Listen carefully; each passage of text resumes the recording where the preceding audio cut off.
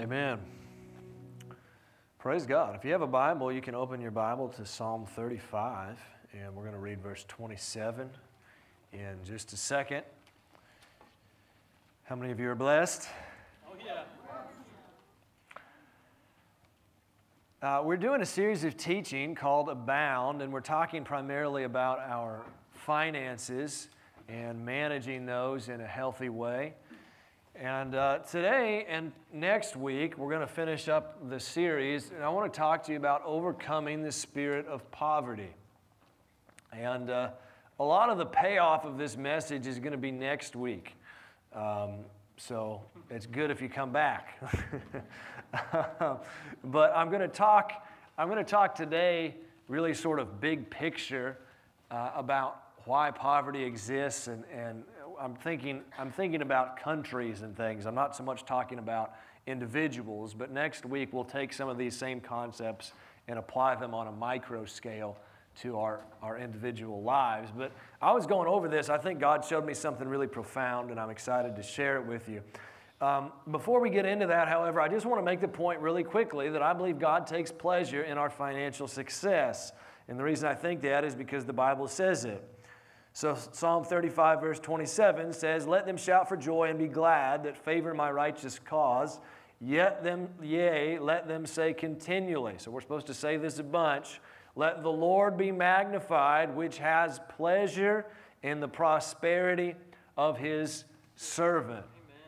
3 John 2 says, "Beloved, I wish above all things that you would both prosper and be in health, even as your soul prospers."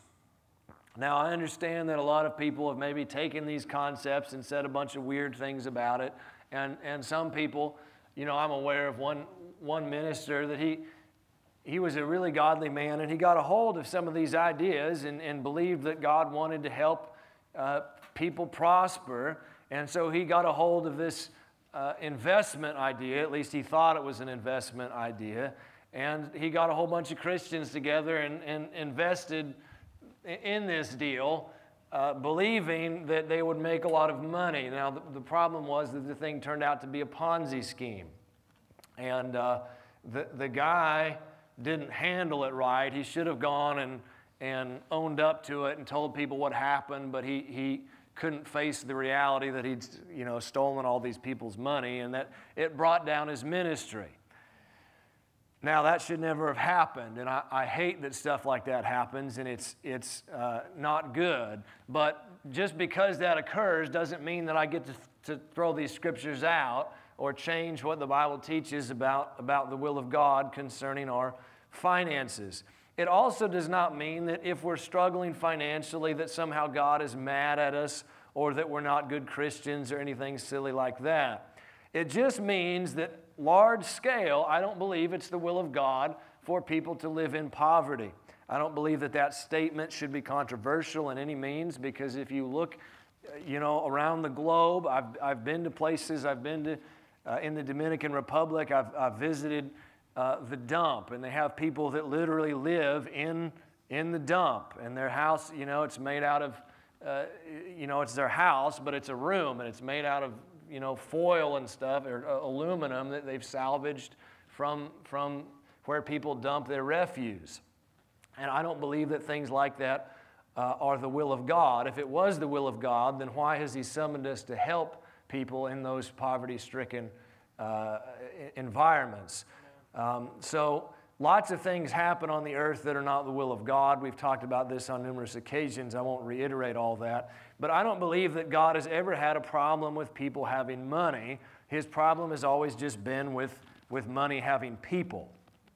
When money becomes our God, we've already talked about this, but let's reiterate it really quickly. It becomes a problem. Read Genesis 13, verse 2. How many of you think God liked Abraham? He's the father of our faith, right? Let's read Genesis 13, verse 2. This is an amazing verse. "And Abram was very rich."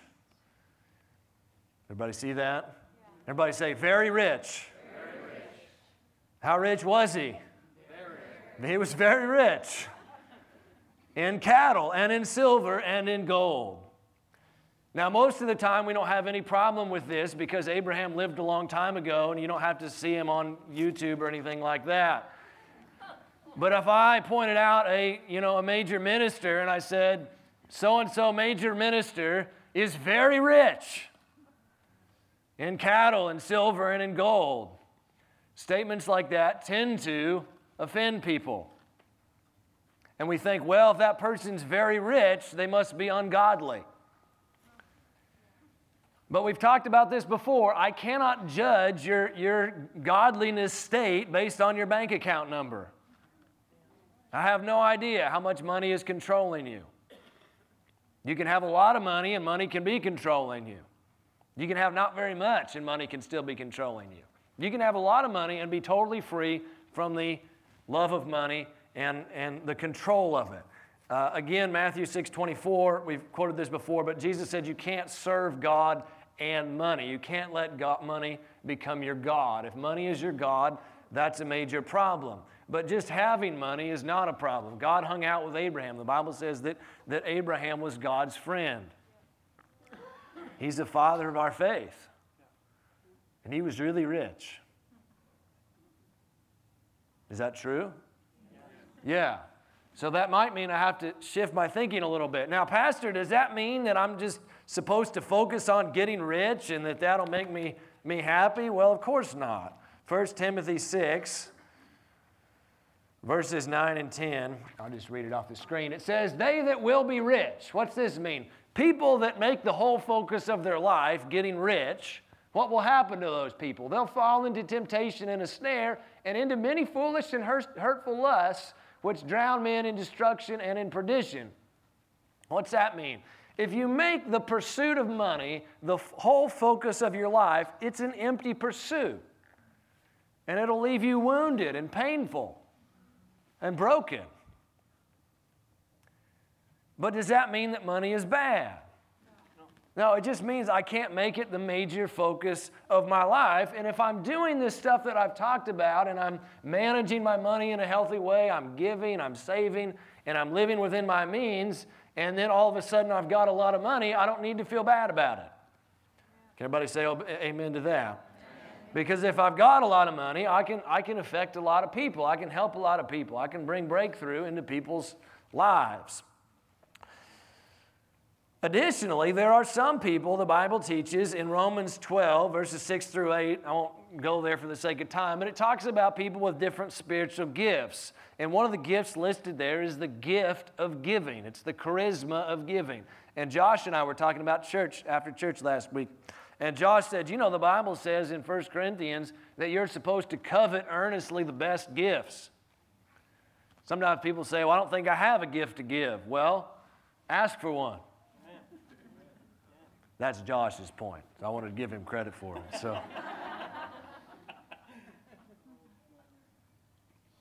I do that because my pastor used to steal stuff from me all the time. A lot of times he'd give me credit, though. So anyway.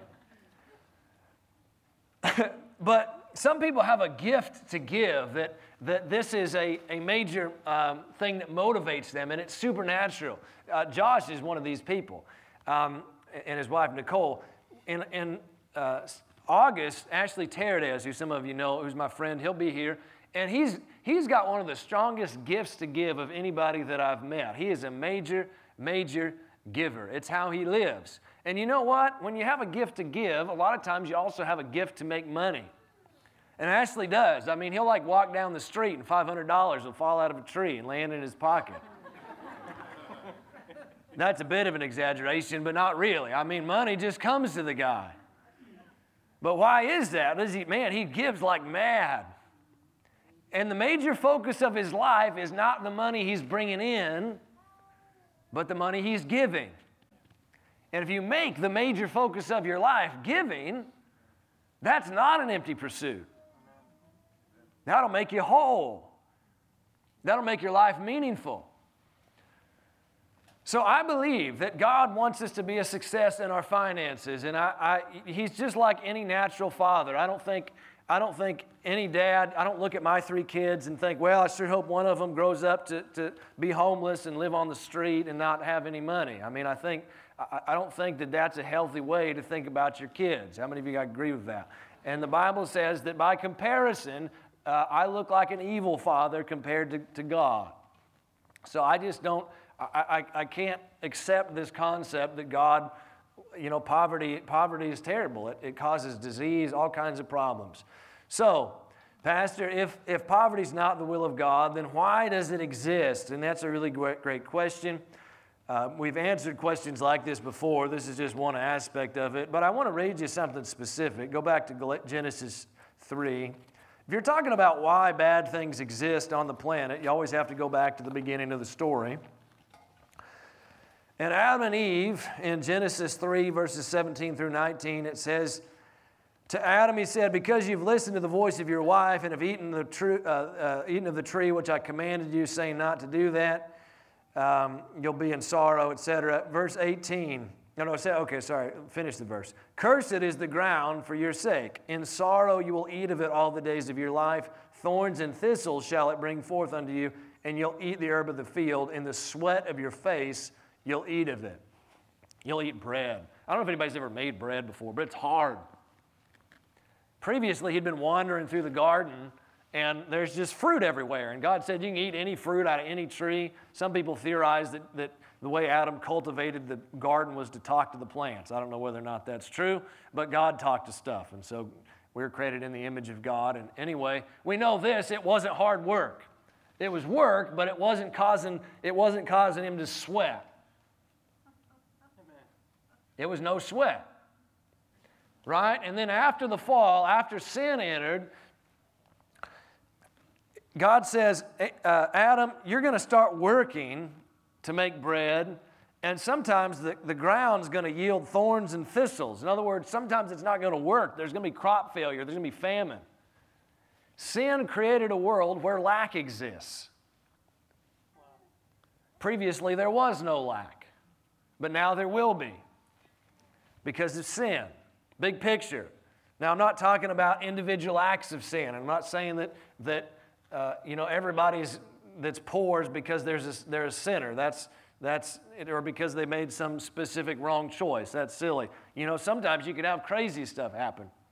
I didn't ask for permission. I'm sure they don't mind this story. Casey and Tim, one time they were sitting in their living room, just like all of us. They're sitting in their living room, and then all of a sudden, there's a car in their living room. A car drove into their living room. They're sitting there, there's no car. Then there's a car in the living room. Well, you can't plan for that. Right? Crazy stuff happens in life, okay? And not all of it's our fault all the time, although the guy probably was sinning. I don't know if he was high or what, but anyway. He was definitely not obeying the law, but anyway. So crazy stuff happens sometimes, but when we sin, it opens the door for demonic forces to come in and wreak havoc in our lives. And one of these forces is called the spirit of poverty. And the spirit of poverty is a real thing, and we want to help people and cities and nations break free from it. What is the spirit of poverty? When we talk about things like demons and stuff, a lot of times people think about The Exorcist and people's heads spinning around and stuff. And I think about one time I was in my office at my old church, and there was a guy there, and I felt led to go hug this guy. And so I wandered over to him after we'd done some counseling, and I had him stand up. I said, I'm going to give you a hug. I could feel the anointing. And I start hugging him. I release the love of God. It's beautiful. And then this guy starts going, and he's sticking his tongue out and stuff, and he's trying to bite me, and it was really kind of weird. And so what I said was, I need you to wait right here for a second, because I could see my other appointment through the glass window. And so I said, wait right here. And I went out there and I talked to the people. I said, now, I know I was going to meet with you, but there's a guy in here that's demon possessed. And so I got to deal with this. And so please come back later. And they're like, all right, we understand. They're like, just don't make us go in there. No. No, but anyway, so I went in there and dealt with that issue. And so I believe, in that kind of stuff, and I believe in getting people delivered and so forth. But that's probably not the primary way, at least in the Western world, that demons afflict people. The word spirit in the New Testament also means attitude. Demons are purveyors of thoughts.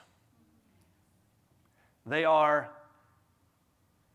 sellers, if you will, of demonic ideologies, wrong ways of thinking, beliefs and attitudes that keep people and nations trapped, stuck in poverty. And I want to show you this powerfully in this amazing story that God just sort of opened up to me in the book of Judges. I think this reveals why the spirit of poverty exists. So just take some time and walk through this with me. In Judges 6, there's the story of Gideon. And if you're familiar with the way Judges works, there's no king yet, and they've come into the nation of Israel, they've come into the land of Canaan, and things will go well for a while, and then they'll get into idolatry, and God will raise up a foreign nation that will come and oppress them. He doesn't do that randomly. He does it because He promised He would in the covenant written in Deuteronomy. But anyway, then God will raise up a judge to deliver the nation, and they'll do well during the time where that judge is alive, but then the judge will die and they'll go back into idolatry, and there's this cycle. So when we pick up the story in Judges 6, we're on the bad part of the cycle where they're being oppressed. So look at Judges 6, verse 1. It says, "The children of Israel did evil in the sight of the Lord, and the Lord delivered them into the hand of Midian for 7 years." So the Midianites were these foreign nation that were oppressing them. Now I want you to read verse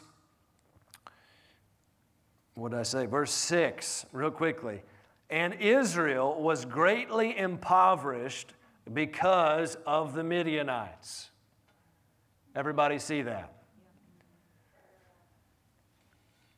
In the Old Testament, the nation of Israel is like a prophetic picture of the church. And the enemies of Israel are a prophetic picture of the demonic forces that try to oppose the church and the mission of the church to bring heaven to earth. Ephesians 6 says that we don't wrestle with flesh and blood anymore, but principalities and powers and high places. People aren't my problem. People aren't your problem. In the Old Testament, we saw played out between people groups what now happens in the spirit realm.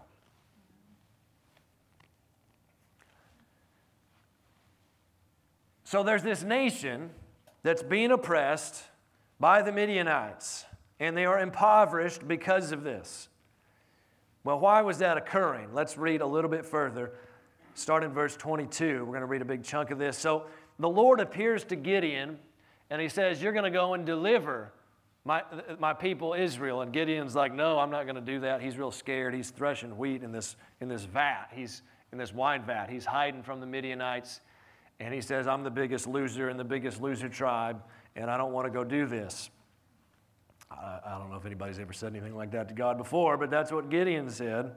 I think we can identify with him. And anyway, and then God says, "You are going to do this," and He offers a sacrifice. And then in verse 22, Gideon has this realization that he sees an angel. "And when Gideon perceived that he was an angel of the Lord, Gideon said, 'Alas, O Lord God, for because I have seen an angel of the Lord face to face.'" He thinks he's going to die. "And the Lord said unto him, 'Peace be unto you, fear not, for you shall not die.' Then Gideon built an altar there unto the Lord and called it Jehovah Shalom. Unto this day it is yet at Orpha and that place. And it came to pass the same night that the Lord said unto him, 'Take your father's young bullock, even the second bullock of 7 years, and throw down the altar of Baal that your father has, and cut down the grove that is by it, and build an altar there unto the Lord your God on top of this rock in the ordered place. And take the second bullock and offer the burnt sacrifice with the wood of the grove which you'll cut down.' Then Gideon took 10 men of his servants and did as the Lord had said unto him. And so it was that because he feared his father's household and the men of the city, that he could not do it by day but he did it by night. All right, I want you to think about this story for a second. So what we've got here is a nation that's being oppressed by a foreign group of people. This isn't happening for random reasons. It's because they have entered into idolatry, and they are worshiping, in particular, a god called Baal. Baal was a Phoenician god of fertility.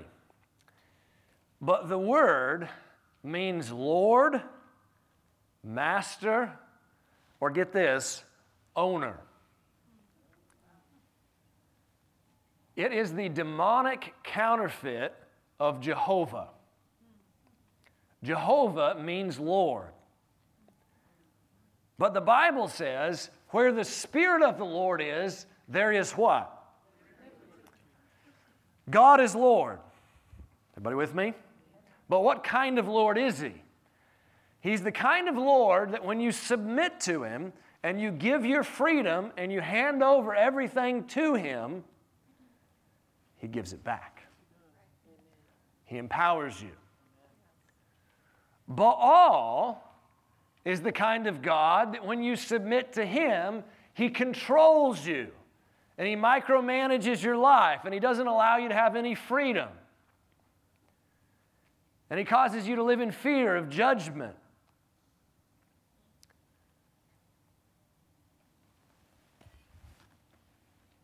I believe that poverty exists primarily, globally, because of the idolatrous worship of control. That's a really profound statement, what I said just there.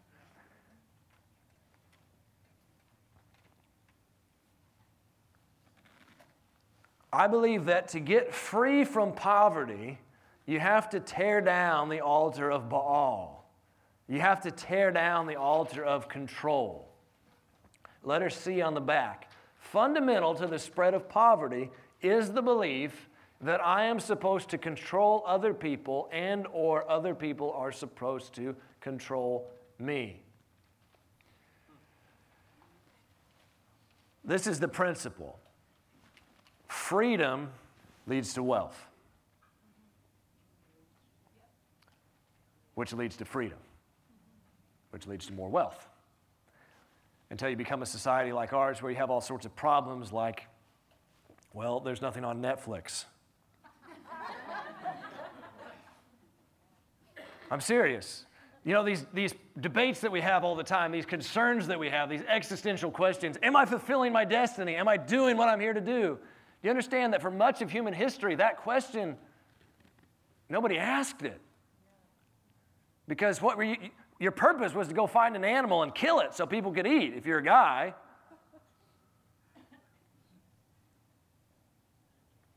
But freedom, the more freedom that we have to make decisions, to own property, to gain education, to self-govern, etc., the more people that you have in a society with more freedom, you will generate more wealth. And it's not just the Bible that teaches that. There's this fascinating book called Why Nations Fail, The Origins of Power, Prosperity, and Poverty. And they looked at all these different nations, and they looked at places like North and South Korea. If you look at South Korea is extremely wealthy. How many of you own a Samsung smartphone? All right, you're helping the South Korean economy. All right, if you own a Samsung TV, okay, they're a prosperous nation. On the same peninsula is North Korea. North Korea is one of the most impoverished nations on the planet today. It's basically a slave state. It's horrific. If you look at satellite images of North and South Korea at night, South Korea is all lit up. It's beautiful. There's all these electric lights. If you look at North Korea, there's one spot that's lit up where Kim Jong-un lives. Everything else is dark. It's really brutal. Why is that? Primarily because that country is a dictatorship. The people there do not have freedom. Well, somebody say amen. All right, let's read this quote. Countries, this is the product of all this research that they did, although I don't think you have to do a lot of research to understand this. Countries such as Great Britain and the United States became rich because their citizens overthrew the elites. Now, take this out of the moment in which we live. He's not talking about somebody with a PhD that lives in New York City. He's talking about King George. He's talking about the monarchy. All right? He's saying he overthrew the monarchy who controlled power and created a society where political rights were much more broadly distributed, where the government was accountable and responsible to citizens, and where the great mass of people could take advantage of economic opportunities. Our country is not perfect, and we have a history of imperfection, but the story of the United States is increasingly giving freedom to more and more people and increasing that freedom. Is that true? We're going to celebrate it. 4th of July. It's a big deal. Freedom leads to wealth. Just does. It's not because we're better than some other country, for some other reason. It's not because of, people that live here are smarter than somebody else or something crazy like that. It's because of this principle. In America, we really try hard not to control each other. Except for the one place where we haven't always gotten the memo, which is in church.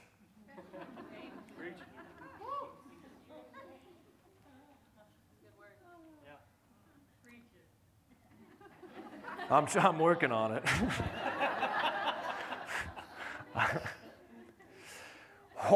Why do people try to control each other? Ever wondered this? It's because of fear. It's because I'm scared of what you'll do if I don't control you. Which means that fear is the ultimate thing that leads to poverty. Now, I want you to think about the significance of what happened in this story of Gideon. He tears down the altar of Baal. He tears down the altar of control. But what happens first? He meets Jehovah Shalom. What's that mean? The God of peace. He found peace with God. He found peace with himself. And then he was able to go out and destroy this idolatrous worship of control. If you read the rest of the story, after that, they overthrow the Midianites. Why? Because once you get rid of idolatry, the demonic powers lose their authority. I don't know if you're as excited about that as I am. That's a really good word, what I said right there. I mean, think about North Korea. Imagine the level of fear present in that family to rule North Korea the way that they do. You know that Kim Jong-un's father, Kim Jong-il, he had this cult of personality, and he actually told people that he did not go to the bathroom. That he had evolved beyond the need to do this. He also told people, I think the Sun says this too, that they shot 18 on a golf course. 18 holes in one. Why do you say stuff like that? Because you're scared of what people will think of you. Because you want to be worshiped like God, but not like our God. You want to be worshiped like Baal. You want to control people. And when you try to control people, it leads to poverty.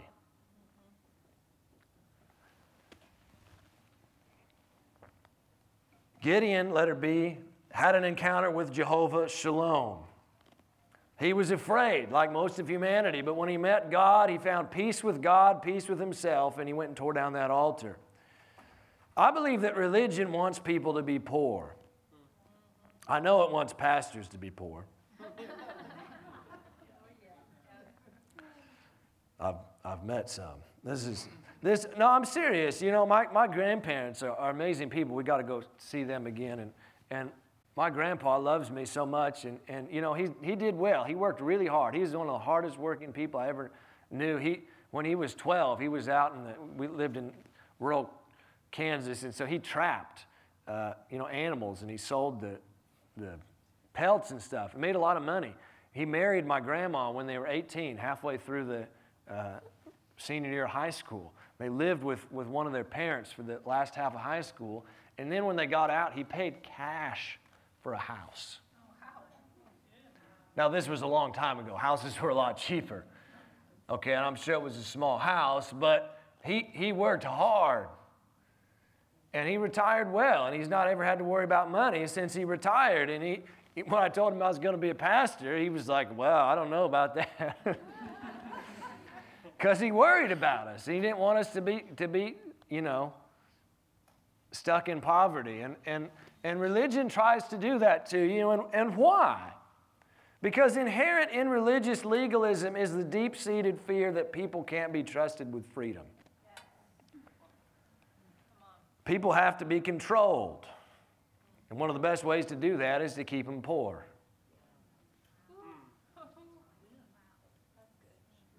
They used to say about pastors, you keep them poor, we'll keep them humble.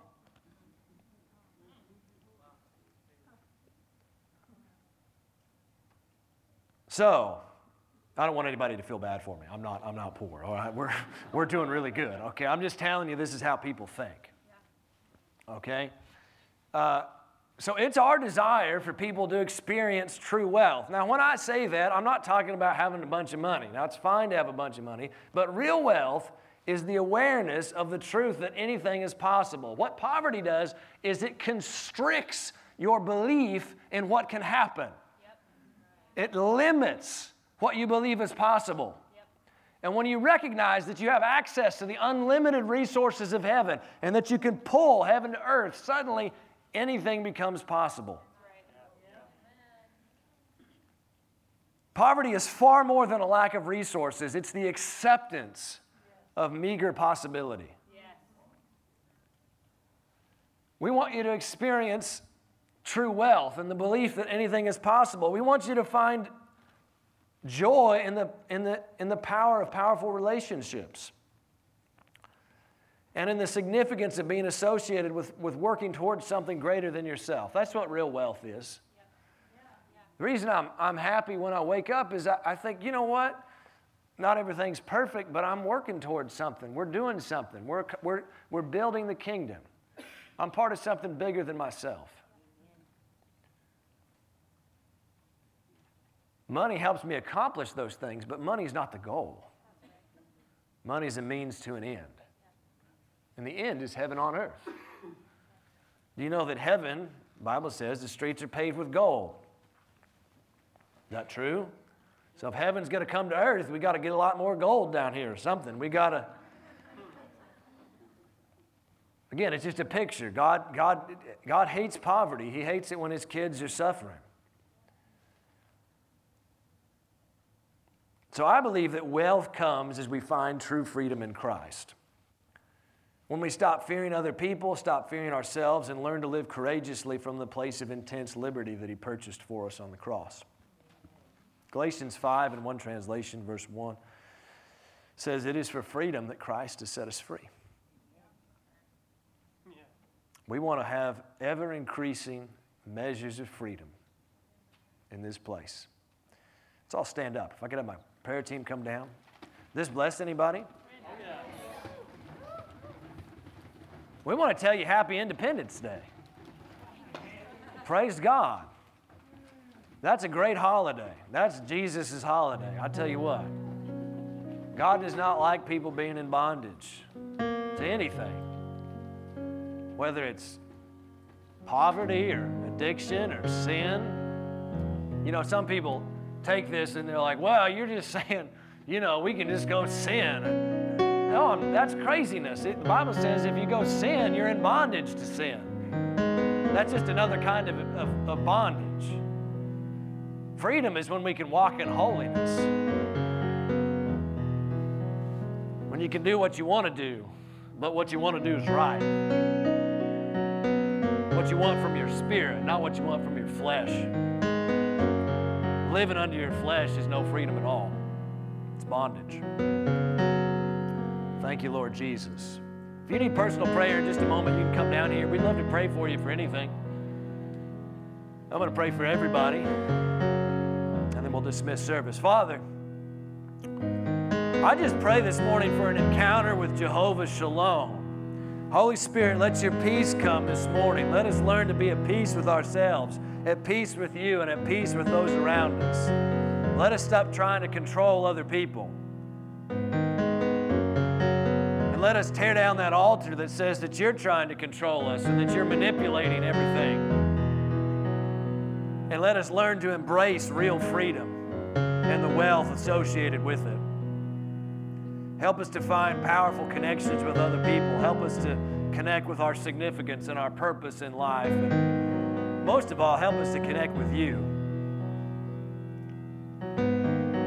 And so, Lord, right now, I just bless your people. I speak over them that they are wealthy people, that they are increasing, that financial breakthrough is coming, and that every area of wealth, that they're building wealth in every area of life. We thank you for that, and we receive it in Jesus' holy name.